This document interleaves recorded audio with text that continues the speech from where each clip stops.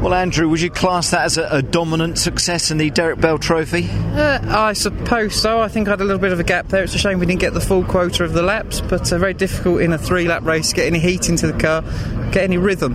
So, but other than that, no, it was quite good. It was exciting, but a bit boring behind the safety car. Yeah, a little bit boring. Shame when you don't get as many laps as you possibly can around this iconic circuit. Well, you want to make the most of the cars and the circuit, as you say. You want to get as many laps in as possible. So we've got some slow laps round.